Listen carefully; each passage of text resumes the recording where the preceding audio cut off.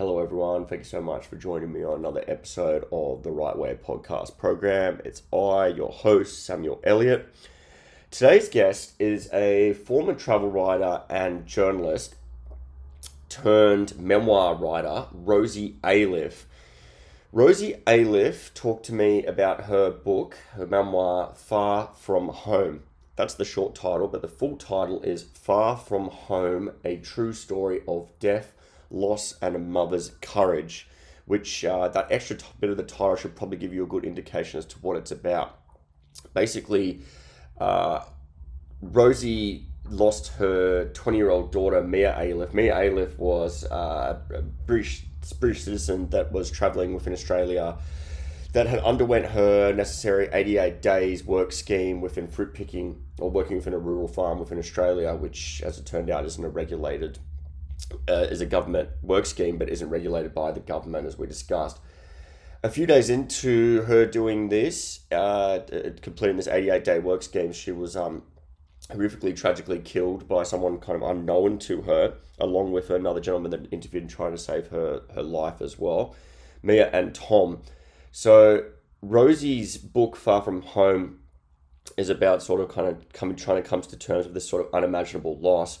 Not only that, but then her sort of quest into discovering or uncovering an expose into the sort of dark truths about this 88-day work scheme that is a government scheme, but isn't regulated by the government, and that sort of enables all sort of pernicious and sinister goings on, including debt bondage, withholding of passports, essentially all these kind of, and sexual assault, and obviously in the most extreme cases such as Rosie and her daughter Mia's murder.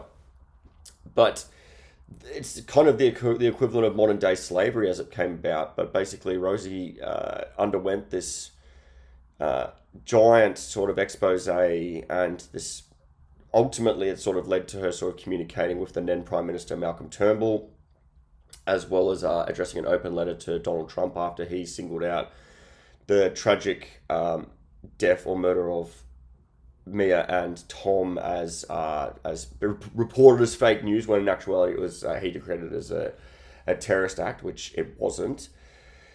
Anyway, so there's a lot to uncover. I just want to give you the heads up now. Trigger warnings about obviously what's going to be discussed is incredibly heartbreaking and traumatic by nature. Rosie was an incredible woman to speak to. I was tearing up as we were talking about it naturally. So if you're in any way triggered by frank discussions about this sort of tragedy, this sort of horrific murder, and the loss of such a young life, then I'm not surprised that anyone would be. I mean, I certainly am.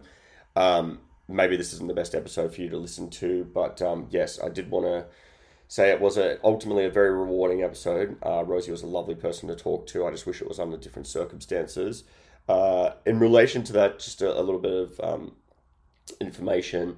There's a couple of times early on when Rosie sort of drops out a little bit, but that kind of gets rectified a little bit later. But I just wanted to give you the heads up about that now. But I was so lucky to speak to Rosie about her memoir.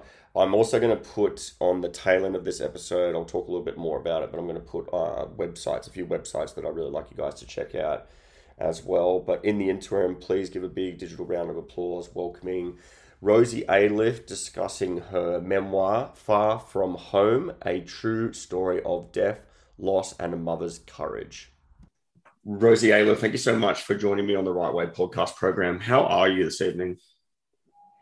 I'm actually really, really happy because today, in fact, a couple of hours ago, I just received some quite big news, and that is that Boris Johnson has put the 88 days on the negotiating table as part of a trade deal with Australia.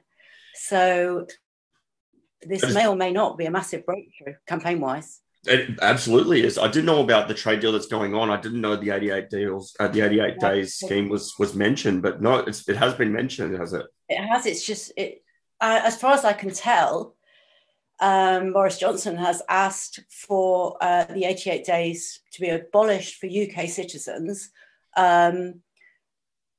in exchange for the trade deal, or as part of the trade deal. And it looks to me from the rhetoric that that's been agreed on already.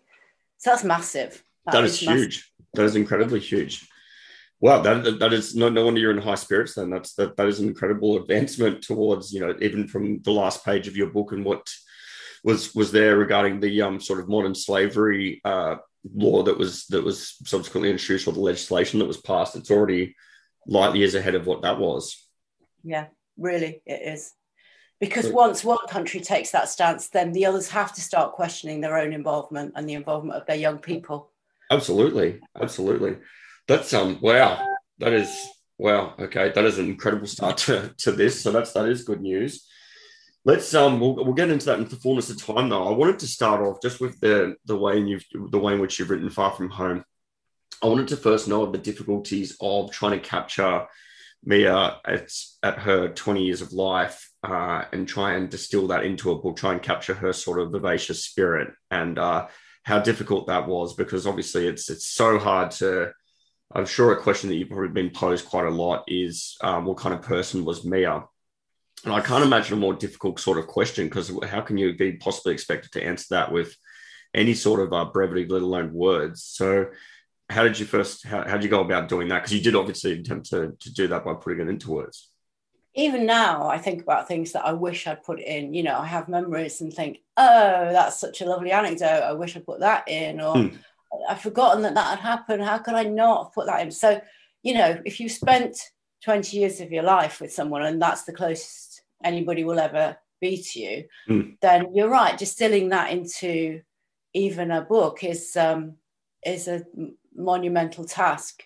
But I'd rather have tried and succeeded partially than not tried at all. And that it was a way of memorializing it, because, they say people die twice. Once they die when their heart stops, and then they die when people stop talking about them. And we're talking about her now, and it's 2021, and she's been dead for nearly 5 years. And we're still talking about her. I'm still getting these opportunities to tell you who she was. And that's immense for me.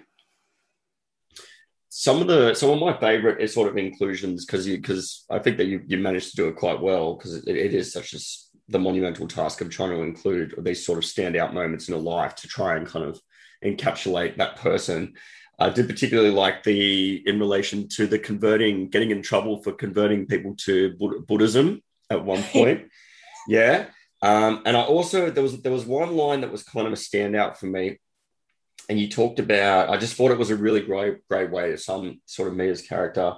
And it was talking about if you moved her in a classroom for, I don't know, mucking around, you were trying to separate her from whoever she was mucking around with to go somewhere else to try and quell that behavior, it wouldn't work, because she would just make another friend. Do you recall that line there? I do, because I was a teacher, and I know the Mias in those classrooms. They were the ones you had to watch, because you were always trying to control them. And it wasn't just disruptive. I mean, she had a science teacher who's still a close friend of mine, who said Mia just asked questions and questions and questions. She was interested in everything. And good teachers could use Mia as a tool, because she was bright and sassy, but at the same time, I know she was disruptive, because that was her character. And I know how hard it was to harness a kid like Mia. Yeah. What about throughout the book and all your experiences, there's constantly, you're mentioned, people constantly compare you to, or they say how similar you are, not just in looks and appearances, but also kind of in attitudes and sense of humor. But one of the first parts that I traced that to as well was this sort of desire to travel, because obviously it was mostly you two and just you two alone for a large portion, particularly moving from London to not Derbyshire, wherever it was that Mia spent her. Yeah. And so I wanted to know, because you yourself, obviously a very, very accomplished traveler, you're a travel writer as well. You wrote the Rough Guide to Turkey and did all this sort of stuff. So you're traveling is definitely well known. I wanted to know as well. You mentioned, and I'm not I'm gonna spell the word because I'd mangle if I tried to pronounce it, but it's a Turkish word, Uyainik, and you said Mia is a Uyainik traveler. So what is that, and how is Mia that? Wide awake. Right. Okay. I use it to mean curious and wide awake. And that's something we shared. But I know where Mia got her desire to travel, but when I straight after university, I've got a job, Dad. And he said, oh, great. And I said, it's teaching, Dad. And he said, that's brilliant. And I said, it's in Istanbul. And he said, connection is unstable. That's okay. That's all right. Go again. What were you saying? Sorry, Rosie. Yeah. So, yeah, she wanted to know things. She wanted to travel. She did a little bit of traveling with her dad, who was a roadie, for bands. So she went abroad with him and she fell in love with Italy. She just wanted to go and live in Italy from about the age of 14. And, it was in her blood. She just had this great desire to see the world. Yeah. And I wasn't going to stop her. No, not understandable as to why not. But I mean, you guys still, when Mia ultimately did go traveling, you did kind of keep in communication as closely as you sort of could with social media as well. And I remember there was a brief scare at one point when you hadn't heard from her for a few days, and then that's purely because she had this sort of like last minute opportunity to go on a camel, I think, as it were. There was like a big camel trip in Morocco or something. Yeah. I just went into panic mode, and I think that was the first. That's my dog. Let me just get my dog out. No worries. Sorry.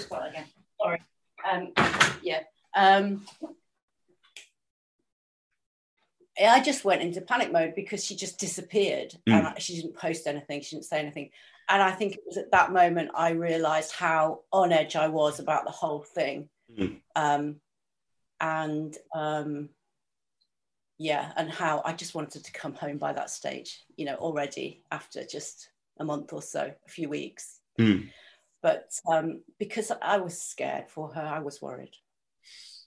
What was originally that, Rosie? Because I mean, like, you yourself were quite an accomplished traveller. So what about was? I mean, like, it's perfectly natural to wonder about a daughter going away. But was there anything in particular? Or was this sort of like amorphous sort of concern? There's a friend said to me before she went. She said, "You think Mia's beauty?" She was obviously contrasting her to me. You think Mia's great beauty is a blessing, don't you? And she said, it's not, because women will want to be like her and they can't, and men will want to have her and they can't, and they'll hate her. And on first sight, I know girls who met her at school, and on first sight, they loathed her because of the way she looked. And they only came round when they found out who she was. And she had this real depth of character and a spiritual side and a loving side. And she won people around despite her looks, which is bizarre to say, but I'd never seen it as any kind of disability until she said that. And then when she started traveling, I said, well, it's your magnetic personality that will attract people, and you need to be with people all the time. You need to work on your friendships as you travel and keep friends around you, which she did. But there was always that danger that someone would take against it. And that is exactly what happened. That's how she died. Yeah. I mean, when she did ultimately get to Australia, I mean, there was a period where she was staying in Surfers, I think. And then there was a place that she started working at, which I don't know if that's still around. It sounds like a dated sort of concept. I remember you mentioned later on going to it and kind of surprised by the clientele that were going there, which was just kind of like young teens looking to party, and the kind of dated sort of outfits in which they were making the girls wear. But I mean, at that time, so that in itself was obviously that there was concerns you held for that, even though you were probably in much more constant communication with her there. I'll tell you something about that. Yes. they were, I didn't put this in the book, but they were basically sort of selling the girls on social media. They were, Mia's Facebook page wasn't locked down properly, and neither was some of the other girls. And they were going on their Facebook pages, and it almost sounded as if they were renting the girls out. And I contacted the British consulate at that point to say, I think my daughter's been prostituted. It was that serious what I was seeing on Facebook. So the next day I had a conversation after seeing that and being horrified, along with her entire friendship base, being horrified at what we were seeing. I spoke to the consulate, but then the next day I spoke to Mia on the phone, and she said, for goodness sake, Mum, it's just a gimmick to sell the nightclub. It's just a perfectly normal nightclub. And we're in competition with one up the road, which is doing the same thing, but their girls wear underwear. And, you know, and she said, I'm just a glorified waitress. And she said, I feel safer. And this is when I really started to listen. She said, I feel safer here than I did in that club, in that bar I used to work in Matlock. Because if I make a complaint about a customer, if one of them should touch me, I make a complaint, they get chucked out. They're not allowed to touch us. And that was not the case in Matlock. You know, I put up with all sorts of stuff, and eventually she took a soda siphon and turned it on she got sacked because she took a soda siphon and she turned it on a customer because they badmouthed her. That's Mia for you. So she could defend it. She could look after herself. But there's no way that that bar was anything like as seedy as they made it out. And when I went to visit it, they didn't know I was going. And honestly, it really was like a sixth form disco. You get more sex on Nottingham High Street at midnight than you would in that bar. It was just kids, you know, in shorts and t-shirts or in dad dancing, as far as I was concerned. They didn't even look cool. It just was nothing really. It wasn't what I expected. And I met the guy, Mia's boss, who's now social media friend, and he was just the nicest guy. He said Mia was hard to handle, but she was really good at what she did, and people would ask for her to wait at their tables because she was so funny and she used to dance all the time. And I thought, well, that really rings true. And it just totally allayed my fears about that place. You know, Mia was not promiscuous. She had a lot of self-respect and she could pick and choose, and she did exactly that. You know, she had boyfriends, but they were long-standing boyfriends, and she respected herself, and that's as much as I can say, you know. I mean, fair enough, though. You're on the other side of the world trying to, you know, going by what you're seeing on social media. So it's not like it was complete delusion or was, you know, not well-placed sort of apprehension towards it. So I totally get that. But so you can see the connection, and the fact that I was following her so closely across the world. You can see how dear she was to me, you know. Of course. And absolutely. What I love. That shines her out, Rosie. That shines her out. When she first mentioned about this 88 days sort of work scheme, I think that you mentioned early on that you weren't altogether, you didn't exactly have negative feelings, or you weren't all too apprehensive about it at the beginning because you understood that it was through the government. So tell me a little bit about that, because that's perfectly understandable, but I wanted to hear from you a little bit about as to why there wasn't too much concern about that just yet. I thought it was a good idea. I mean, our farms aren't dangerous places particularly, because especially not any farm that would be allowed to be part of a scheme like that. I'm not sort of bigging up our government, but we have systems in place to prevent abuse on our farms. And I'm not saying it's never happened, because there were these mussel pickers up in Morecambe Bay who died terrible deaths 20 odd years ago. And since then, we've built up this support network for our migrant workers. You haven't done that.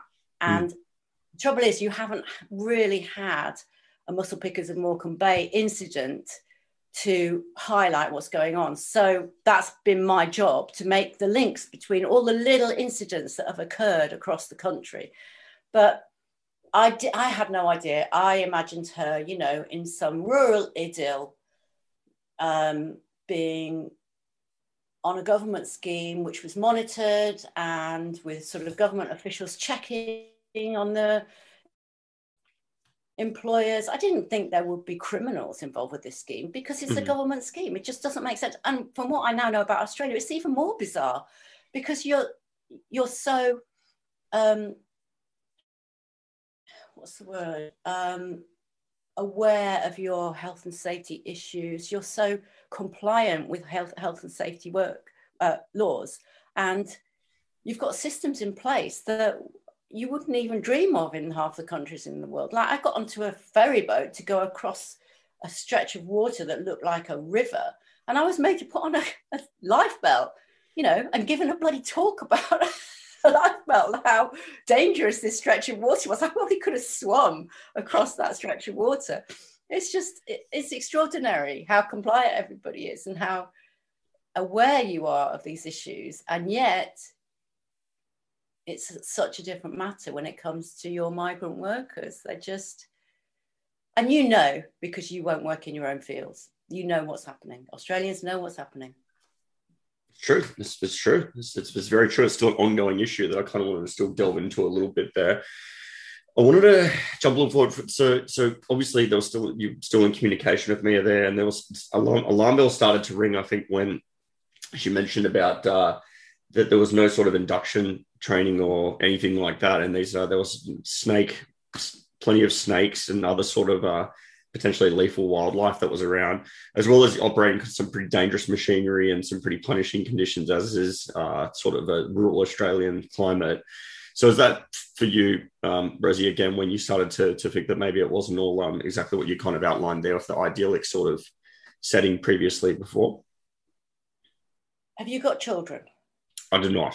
I do not have children. If you are the only parent of an only child, there's an umbilical link still, always. I could tell there was something in Mia's voice. There was something that panicked me because I missed a call from her and I was on a knife edge after that. And I spoke to her the morning she died, and she told me that there was someone out there who could rescue her. And,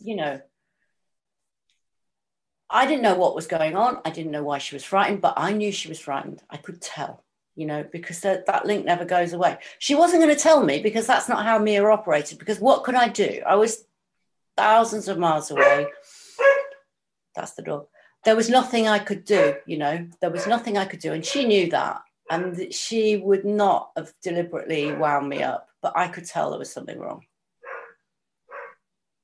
She knew he was dangerous. She asked to move rooms and she wasn't allowed to. I totally know that happened. What can you talk a little bit, Rosie, about when you first learnt the news? And it's how you open with the beginning of the memoirs, these two sort of constables coming to your house to inform you of the situation. You could see it on their face that they were devastated that they had to. Yeah. Talk a little bit about, because you mentioned earlier on that some of your feelings were, you felt, I think you mentioned, I'm paraphrasing a bit, but it was something like feeling bad for not feeling more, or seemingly not reacting more. Can you talk a little bit about? It was bizarre, actually. It was as if I was watching a film. It was as if I was watching a movie. It wasn't registering. And I think that's denial. I think you go into denial. I think some people go into denial and some people don't. My mother-in-law, who's actually in the house now, she lost her eldest son. She fell to the ground when she got the news. She passed out. Whereas I just sat there as if I'd been told that, I'd left the milk bottle on the step or something and that the milk had gone off. It was that sort of reaction. It was the most bizarre thing. But since then, I've learned that is a coping mechanism, and they've studied groups of people who've all gone through the same loss, say a big plane crash, disaster of that kind. They've watched how different families react. And apparently it's the ones who go into denial for a few weeks or months who cope best. I don't know. So it's your brain coping. But also, I don't know if I actually believed it for quite a long time. I think even when I'd seen a body, I don't know if I really accepted it. I mean, I knew she was dead. I didn't dispute that she was dead, but it's just making that connection that you'll never see her again. It's not something you want to hit you in one go, to be honest. You won't wish it on your worst enemy. That's just like the most banal thing to say, but it is. I can't imagine very many things worse other than your child committing suicide. I mean, that's one step beyond. That is worse. That's worse. And so when you're still reeling from this... Do you want me to stop that dog from barking? That's okay, Rosie. I'm interested in what you're saying. Yeah. So when this all happened, another thing that you had to contend with, aside from obviously processing it in your own sort of perfectly normal way. Oh, God, yeah. So, Rosie, in relation to just being delivered this news, you were sort of inundated then with the media wanting to know your thoughts, your innermost feelings, and all this sort of stuff. There was one point where you mentioned about having to kind of climb over your own back fence to sort of get away. So can you tell me a little bit about how that kind of was obviously detrimental as well to your trying to process what's just happened as well? It was extraordinary, and it was the way some of them approached the way they approached me. One journalist in particular said, if you provide us with the pictures you want us to use and the story you want us to use, we'll do it your way. If we're not, we'll just do it our own way. We'll go through her social media and get the pictures we want. And that's at that point I just closed down, because I'm not going to be blackmailed into cooperating when I hadn't slept all night. I hadn't processed anything. I didn't want to talk to the media. I wasn't at that point. And then they started hounding my nieces at university. So my brother phoned me and said, you've got to talk to them. And then Stuart talked to them, and he was just in pieces. We weren't in any fit state. And that's the way they operate. There's not a lot you can do about that. No, but it just wouldn't have helped in any way, shape, or form. Like I said, Stuart was in pieces about it, having to deliver the. I remember that bit where he had to deliver the message that was kind of for you as well, just the family sort of statement. So later on, I think it was the brother of Chris Porter, was the one that kind of first maybe drew your attention to that the government scheme wasn't regulated. The work scheme wasn't actually regulated. Was that correct, or was that the first sort of time that you discovered, much to your horror, that the work scheme isn't regulated by the government? No, it was Chris Porter's brother who flagged it up when he said that there were people going to farms that didn't belong to the scheme, were in the wrong postcode, and people would do their 88 days. And not only did they not get their 88 days, they didn't get paid for the work. So I thought, oh, that's a scam. And I thought, I wonder how much of that is going on. Because he sort of intimated that there were more serious things going on. But it was only when I got home and started combing social media and asking the stories that I started to realise how bad some of it was, and how it wasn't regulated. Was that kind of also coinciding with the time? You've mentioned kind of early on, when this was all still this whirlwind kind of going on, that you wanted to turn your grief into something. You wanted to use it for something. Definitely. It was partly that there was so much media attention because I had said Allahu Akbar when he killed Mia. It attracted a lot of media attention. So I thought, well, while there's media interest, I'll see what I can do to highlight what the issues. And I just decided that at the point that the media attention died away, I would stop, because I just wanted to harness that. I just wanted to use that. Plus, somebody had raised money for us to go to Australia.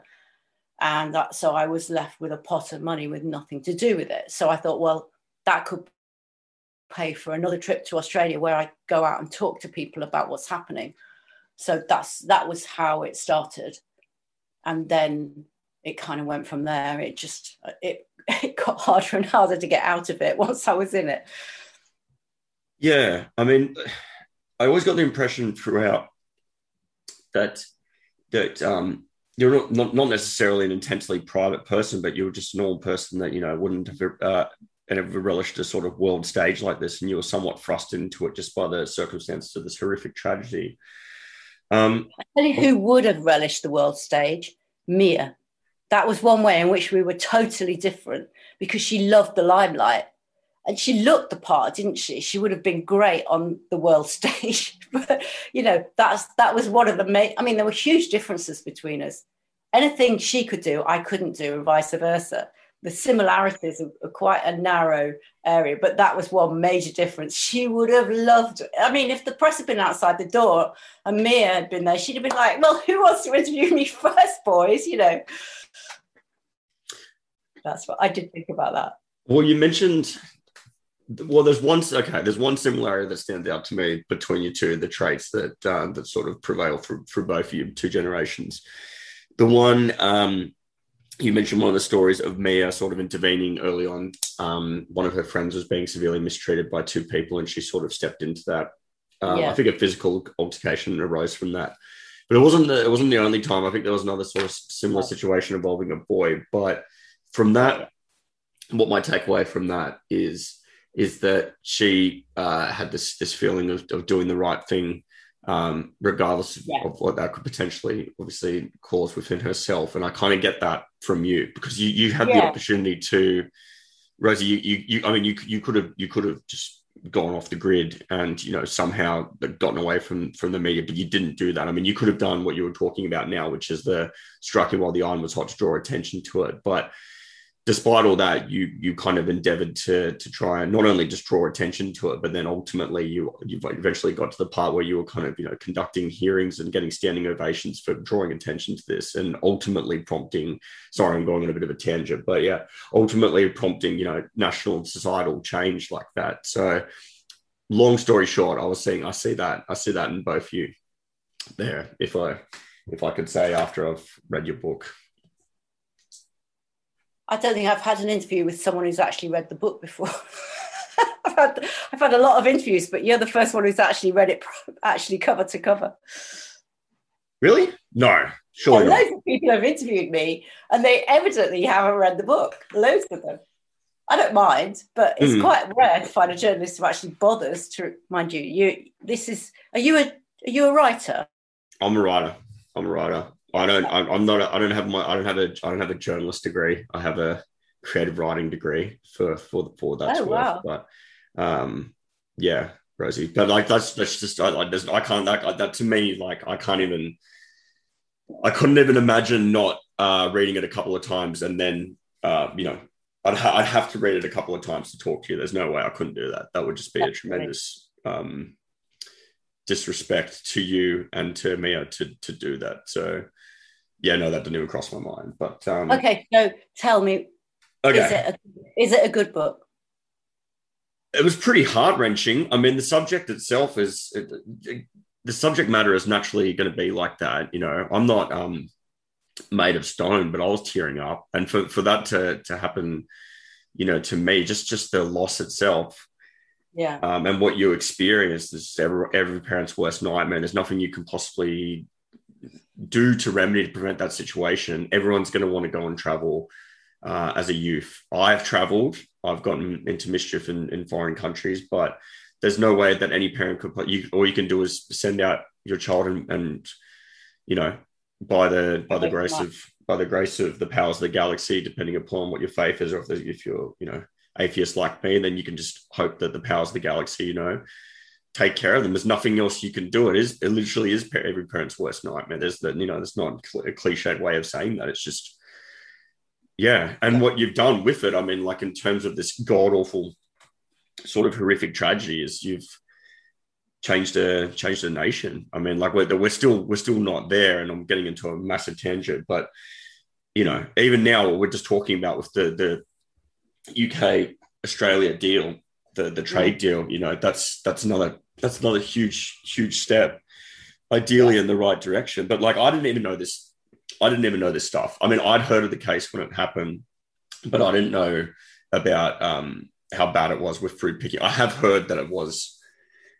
bad in terms of like people, prone to like modern slavery and stuff like that. I've certainly heard that sort of thing. And I've also heard other sort of cases of sexual assault and all that sort of stuff, and various mistreatments like that. I just didn't know the extent of it. It was your book that really drew my attention to it. But anyway, I'm getting on a massive tangent. But look, let's keep the focus back on you, okay? Yeah, sure. So when you started investigating this sort of stuff, I noticed that another thing within the book is that you were inundated of all these people that started coming to you with all these horror stories of what they've kind of been subjected to here. And the main thing I kept coming back to, or what I felt it was this pervasive sort of culture of fear and silence, fear-induced silence, because people just were terrified of speaking out because they, for whatever reason, wherever they're going to get fired, they're not going to be able to get signed off on their 88 days for whatever reason. Is that, tell me a little bit about that, what you started to encounter there, of this sort of like culture of silence, fear-induced silence of it all? Well, I think it made me realize that unless I spoke out for these people, this was never going to surface. I mean, even when I met our modern slavery czar, was Kevin Highland back then, he came out to Australia, and I managed to get an audience with him, and he said, I'd never heard about this. I didn't know this was happening. And the Australians are saying that actually you're exaggerating and that there's nothing going on and that there's just a few odd cases. And I said, well, yeah, they would, wouldn't they? And then I started giving him statistics and giving him case studies, and he started to realize how big it was. And I thought, if I wasn't advocating for these people, these stories would not be getting out, because they all think that they're alone and they're the only one who's been abused, or it's just one farm where they're being underpaid. They don't recognize the bigger picture because nobody's making those links. I mean, people had made the links in various respects. There were academics who'd made reports on this, but it had never gone any further than that, because it was never in anybody's interest to stop this all happening, because the Australian government loved the scheme because it provides them with a workforce. The farmers loved the scheme. And I think Australians believed that it was the only way to get, even if there was issues with it, it was the only way to get affordable food on the table. And I think that's been blown apart now, because during COVID, you've employed Australians on award rates, and your prices haven't gone up substantially. So you don't actually, this is the greed of the farmers that they're underpaying to this extent. And obviously the criminality involved is, personally, I think the fault is very squarely in the Australian government's hands. They are the ones who could do something about that. I still think that the federal government need to deal with that. Yeah, absolutely. I mean, all of it, the list kind of goes on, and some of this sort of stuff that you're listed here. And I mean, there's so many different cases, but like, Tom Webb's story, Chelsea's story, all these ones that you've listed. The list just absolutely goes on. Things that I've kind of only half heard of, but you've heard of directly, like confiscations of passports, debt bondage, all that sort of thing. But like once the ball started rolling, and I mean, naturally you've been inundated with all these people coming to you with these sort of stories. You tendered this open letter to Malcolm Turnbull, and I wanted you to talk a little bit about that as well, the writing of that, and where you were at your stage of obviously the movement for. By that stage, I'd been contacted by the Gangmasters Labour Abuse Authority. One particular woman, Mary Gaskin, who's a close friend now, just came to me out of the blue through watching social media. And she'd done her 88 days. She'd done farm work in Australia when she was younger. And she'd been so appalled at the conditions and the pay that she stood up in the field to shout at the farmer to tell him what she thought of him. And her colleagues had stopped her and told her to shut up, because they said to her, he will make you walk home and it's 13 miles to the hostel from here. Shut up and we'll pack up. And she packed up and left the next day. So having had that experience, she knew what was going on out there. But when I started giving her stories, she made the connections for me. And she said, she said, she was the first person to talk to me about modern slavery. And I said, don't be ridiculous. That's going too far. Surely it's not modern slavery, you know. And she said, confiscation of passports is an indicator. She said, debt bondage is an indicator, you know. And she had that information, and she helped me to make those connections with things that she was dealing with in the UK. I mean, we aren't saying that these things don't happen in the UK, but she is part of a squad of people, was at that stage, who went into those situations and had, by the time, you know, I knew Mary, they had the power of arrest. So their officers would go into situations and arrest the perpetrators. And another thing she said was that there weren't even laws to protect properly in Australia. For example, you know what the weather's like here. In the fields of Suffolk, you have to have water and toileting facilities for your staff, or you'll get a criminal conviction. I think it's a criminal conviction. In Australia, you don't. The farmers do not have to have water in those fields. The kids have to bring their own water, and they don't know how much they need. And there are kids dying of heat exhaustion. I know the family of a guy who died of heat exhaustion out there. And the farmer got a fine of $100,000. In the UK, that would have been a manslaughter charge. You don't have manslaughter, I don't think. I think you've got it in one state now, but you don't have a manslaughter charge. So not only are these things happening, there are not the laws to protect the young people. There aren't the systems in place to protect them. So yes, so your question was, when I wrote that letter, by that stage, I was in touch with Mary Gaskin, and I met the chief executive officer of the gangmasters, a guy called Paul Broadbent, who just said to me, you do know that. So I said, he said, what are your aims? I said, to campaign until the 88 days is reformed or abolished. And he said, you know, this will take you a lifetime, don't you? He said, this is a lifetime's work. And I said, well, we'll see. I don't know what, I could see what he meant, but there's no way I'd envisage spending more than, you know, like I said, the time it took for the press to get bored of me, that was all I intended to spend on it. Which I thought would be 6 months. Evidently not. Well, I was never going to chase the press, and I've never chased the press.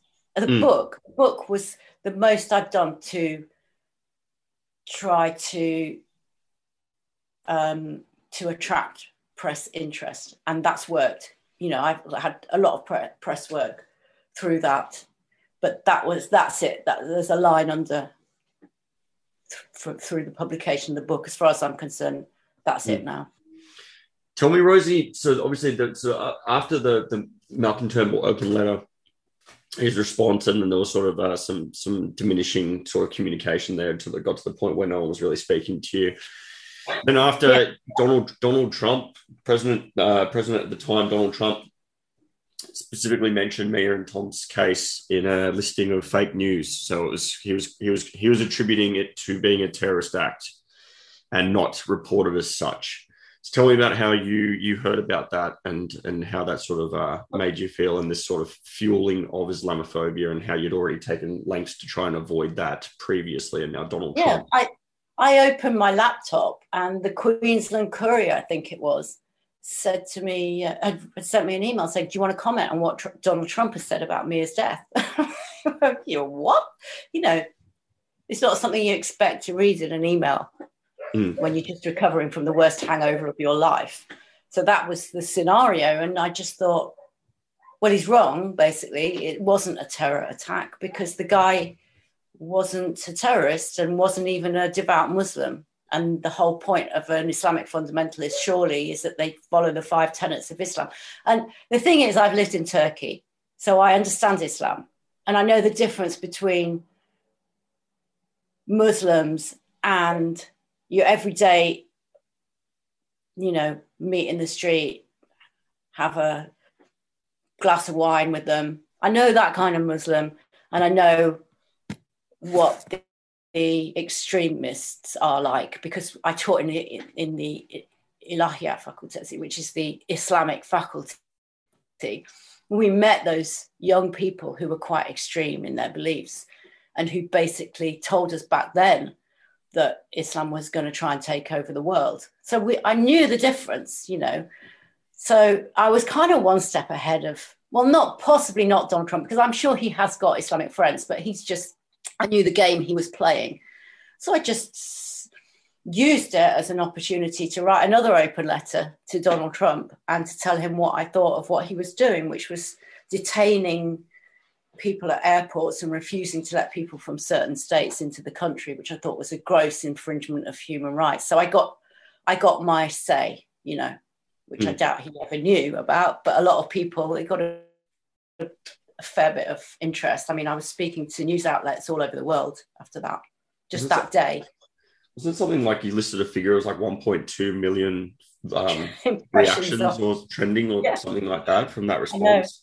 Yeah. So we had this little Australian girl staying with us, one of Mia's friends, and I said to her that this was happening, and she just could not comprehend what was going on. She wasn't particularly political or open, you know. She just didn't have much of a view of life outside of her world. And I was trying to make her understand that I was on the phone talking to another news outlet, and it was so bizarre. I mean, we're in Chatsworth, sharing around Chatsworth, and I was talking to some, you know, American news agency about this open letter. It really was. It was surreal that just one day, and then the next day, nobody's heard of you again. That's great. You see, I suppose my life has been lived in complete obscurity, which was I chose to leave journalism when Mia was little because my life was about her, and I'm totally good with obscurity, and I'm okay with speaking my mind as well. So that's who I am. I don't have a problem with either. Well, I'm glad you're speaking your mind. I'm so glad you have spoken your mind. I'm so glad you're speaking to me now. But tell me about the doing the documentary, the Australian story, the two-parter with that, because that included at one point, I think you went to, I wrote the name down of it. It's the Hills, the name of the hostel. Oh, Home Hill Hostel. Yeah, they've got, or AKA whatever that is. But because at one point, yeah, you visited there, and that for me, like, just reading that part was like probably the most sort of horrific experience I'd imagine, particularly because I think you were given more details as to the moments of Mia's death and just how horrific that was. And I think you then went into the toilet where Mia had been. So tell me about that, Rosie, because that for me was probably one of the most horrific moments. I think I went into I think I was in shock after hearing what they had to say, and they were so careful in the way they said it, but they knew I wanted to know everything. They wouldn't let me watch. There's video footage, and at one point I said I want to watch it. Oh my God! I think I owed her that, you know, and they would not let me watch it, and they were right, because I would never have got that out of my mind. No. I mean, it's bad enough imagining it, but when I heard she was stabbed through the heart, and I knew that because I received her death certificate with no warning whatsoever, and I sat there with those words in front of me: death by stabbing, by knife wound to the heart. So I knew that. But after she received that death wound, she ran from where she'd been standing into this place of safety, which was, you know, the toilet at the end of the corridor, which is where she passed with Daniel holding her in his arms. But the fact that she ran made me understand what the police had been trying to tell me, and that was that she would have had so much adrenaline coursing through her body that she wouldn't have been feeling pain. And when they told me that, I thought, that's rubbish. I just did not believe it. But when I heard that she'd run, I thought, yeah, that is probably true. And then I did my research research, and that calmed me down because I realized the thought of her dying in physical pain was just horrifying. The thought of her dying at all is horrifying. The thought of her being stabbed is horrifying. And also the fact that she fought him. And that made so much sense to me because she there's no way Mia would have been dragged out of her bed without putting up a fight. And, you know, maybe that's why he killed her. You can't say either way, but she was a fighter. She was a feisty little girl. You could tell that. Yeah. Yeah. So, but ultimately, you went there, you visited the site. I'm glad you didn't watch that footage. I would not want to watch that footage. I hope that footage has been destroyed. Tell me then, because obviously that had to be one of the lowest points, and I guess it's in some way it was a milestone. But then there was another scene that wasn't too far after that, which was when Mia's ashes were distributed to travel around the world by some of Mia's friends. And I want you to talk a little bit about that, because that was one of the more, so obviously, given the nature of what this story is, there's staggeringly, devastatingly low points naturally. And then there's these flickers of kind of splendorous beauty. And this is one of them. So I want you to tell the listeners a little bit about what that was and what happened there. I understand people having an emotional attachment to the physical ashes. I do understand that, but I didn't. To me, they were just ashes. We divided them in half and we gave half to her half-sisters, her dad and our half-sisters. And apparently there was a massive fight over those ashes, which is another story. I didn't include that, but I thought that was hilarious.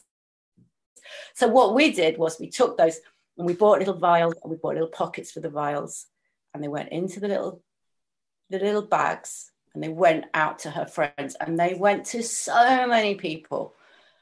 And then the videos started coming in, and we put the videos in on social media in their own little place, and people could watch them. And I've got a map on the wall up there with some pictures around it which show some of the places she went to.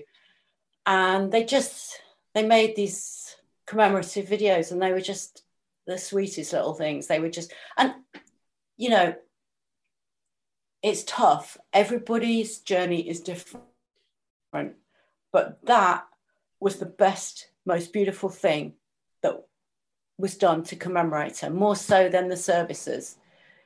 And it felt like she was carrying on with her travels, going to all these different places. But more so, it felt like those people who were mourning Mia were doing special things in her memory.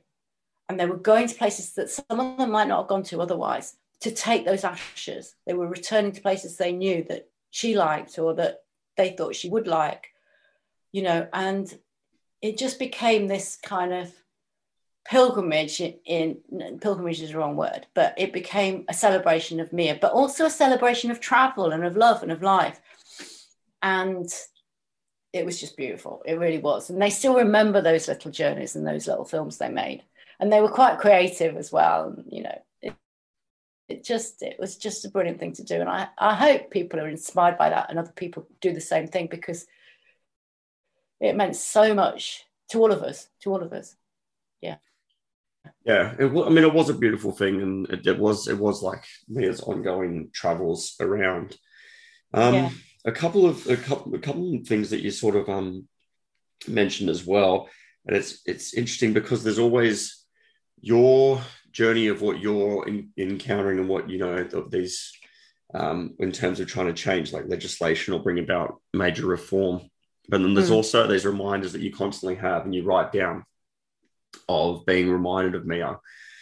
And you say at one point that there's something I haven't written down exactly, but it was just, you're talking about how Mia's always with you. It's her voice in your head. She's always there. She's always constantly there in some way. She hasn't exactly gone away. And I want you to maybe talk a little bit about that, Rosie, because I feel like that hasn't changed since the writing of the book. She is there, and recently I've been communing more with her, if you like, over the publicity around the book and different people's reactions to it. But it was more intense. It was more intense when, for the first few months after she died. And, I could almost feel her physical presence. And Mia believed in reincarnation. I didn't believe in anything of the sort. She wanted me to go to a Buddhist temple with her, and we planned to go, and we never made it. So I went after she left. And I started to listen, and I'd watched something about reincarnation, and it was just so convincing. Mia had watched it as well, and we both really, really were convinced by it. And then, a friend said she was training to be a shaman, and she said she was sent on a shamanistic journey, and she met Mia. And Mia said to her that she hadn't been able to move on because I wasn't ready for it. And then she did move on to her wherever on her journey after death. And when my friend said that to me, I realised that I hadn't had that such a close communing with me, and that I hadn't been feeling her as much because I was moving on. And I had a day when I just thought, no, don't go, Mia, I'm not ready. And then I thought,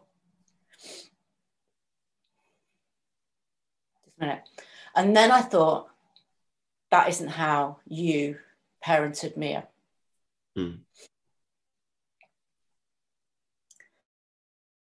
You never tried to stop her from doing what she wants to do and from traveling. And now is not the time to stop her from making that journey. Now, this is from I was not even an agnostic, if I'm honest. I was dyed in the wool atheist. I was brought up in the church, and I abandoned the church at the age of 13. And I didn't bring Mia up, particularly in the church. I sent her to Sunday school, and she decided she was a Buddhist. I wasn't a Buddhist. She was a Buddhist. She used to read books on Buddhism. She used to ask friends about Buddhism, but I wasn't. But since she died, this is what I think, that I do think she's on a journey. And I think partly, obviously, I want to believe these things for my own sake. And, I think other people may have had that feeling post-mortem, after they lose somebody, and it's partly the grief speaking, but you don't know. I don't know. I like to think that she's out there and she's moving on, and maybe she's got a different life now.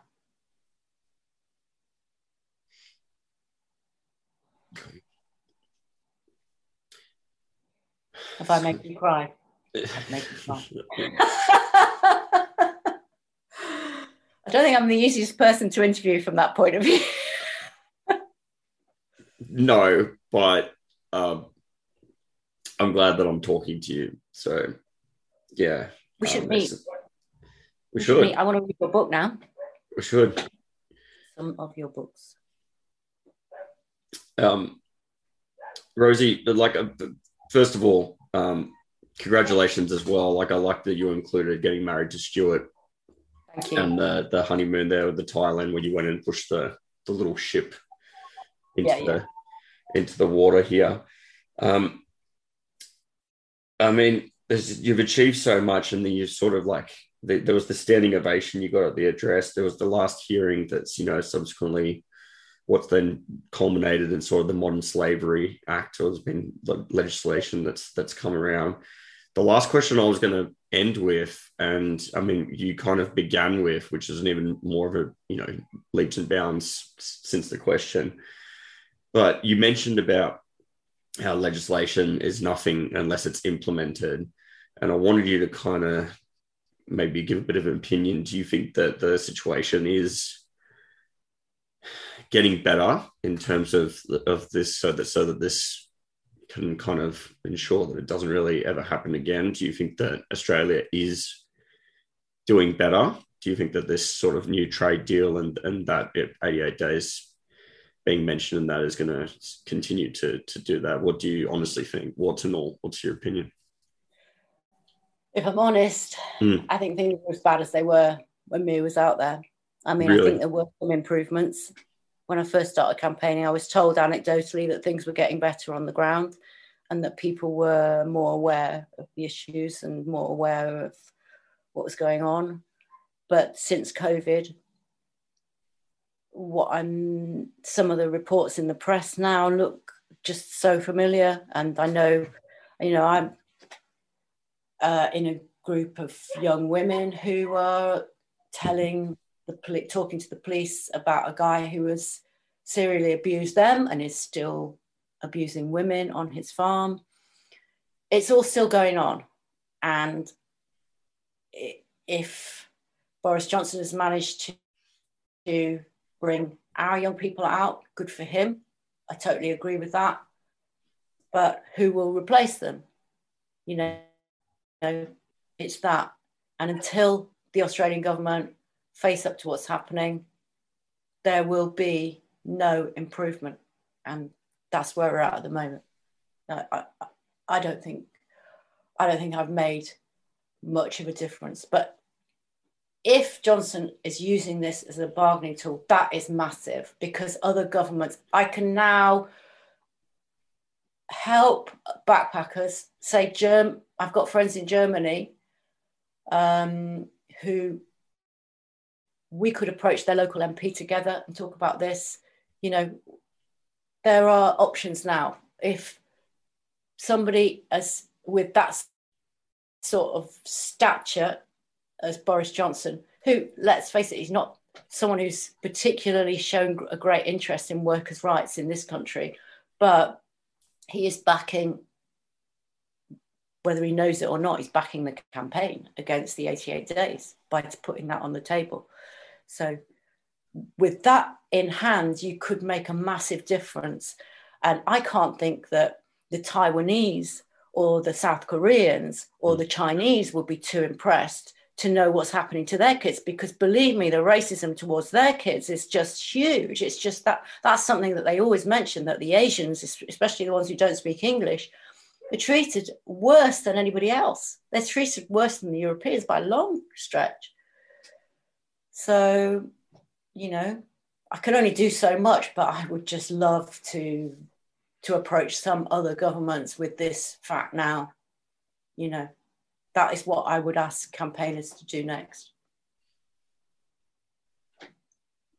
Well, first of all, I think that you have made a big difference. So you mentioned that you don't think you made much of a difference. I think you definitely have, because you definitely draw national attention, international attention to it. So in that regard, absolutely, I think that you made a huge change. And again, constantly feel like you've been thrust into a position that you never wanted in the first place there, Rosie, but you've done what few would have done in that situation with such an unimaginable loss. And yeah, all I can do is, the book was tough reading, but that's, vast understatement compared to, how unimaginable it is what you live through. So I can't say that I always enjoyed it, but I enriched for the whole experience of reading it.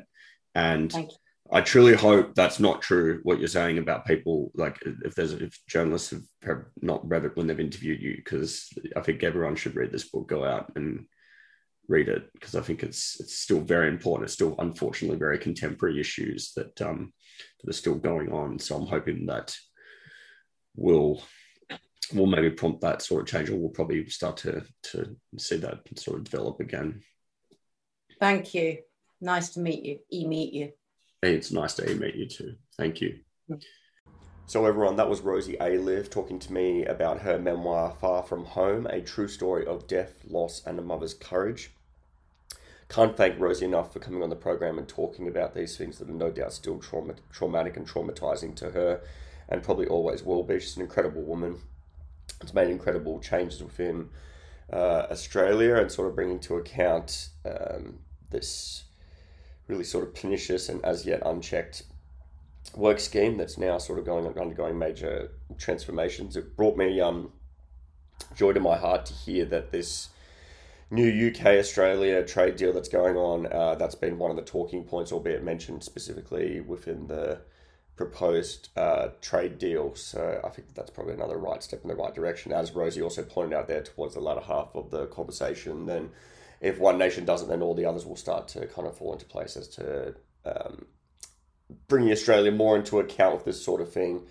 So yeah, I think that Rosie's an incredible woman. It was an absolute joy to speak to her. Just wish it was under different circumstances, you know. But what I'll also do now is include within the bio/description of this episode the websites about Rosie and about Mia and Tom's legacy that I really want you to check out as well. But yeah, so those will be there. Can't thank Rosie enough. I hope that you found the episode as rewarding as I did, if not heartbreaking. Please stay tuned. There's a lot more episodes coming up of the program there. Stay on the interwebs or social medias to find out what's coming up when. But in the interim, thank you so much for listening to this episode and following the show. And final thank you to Rosie Ayliffe discussing with me far from home. And I hope you all have a decent day.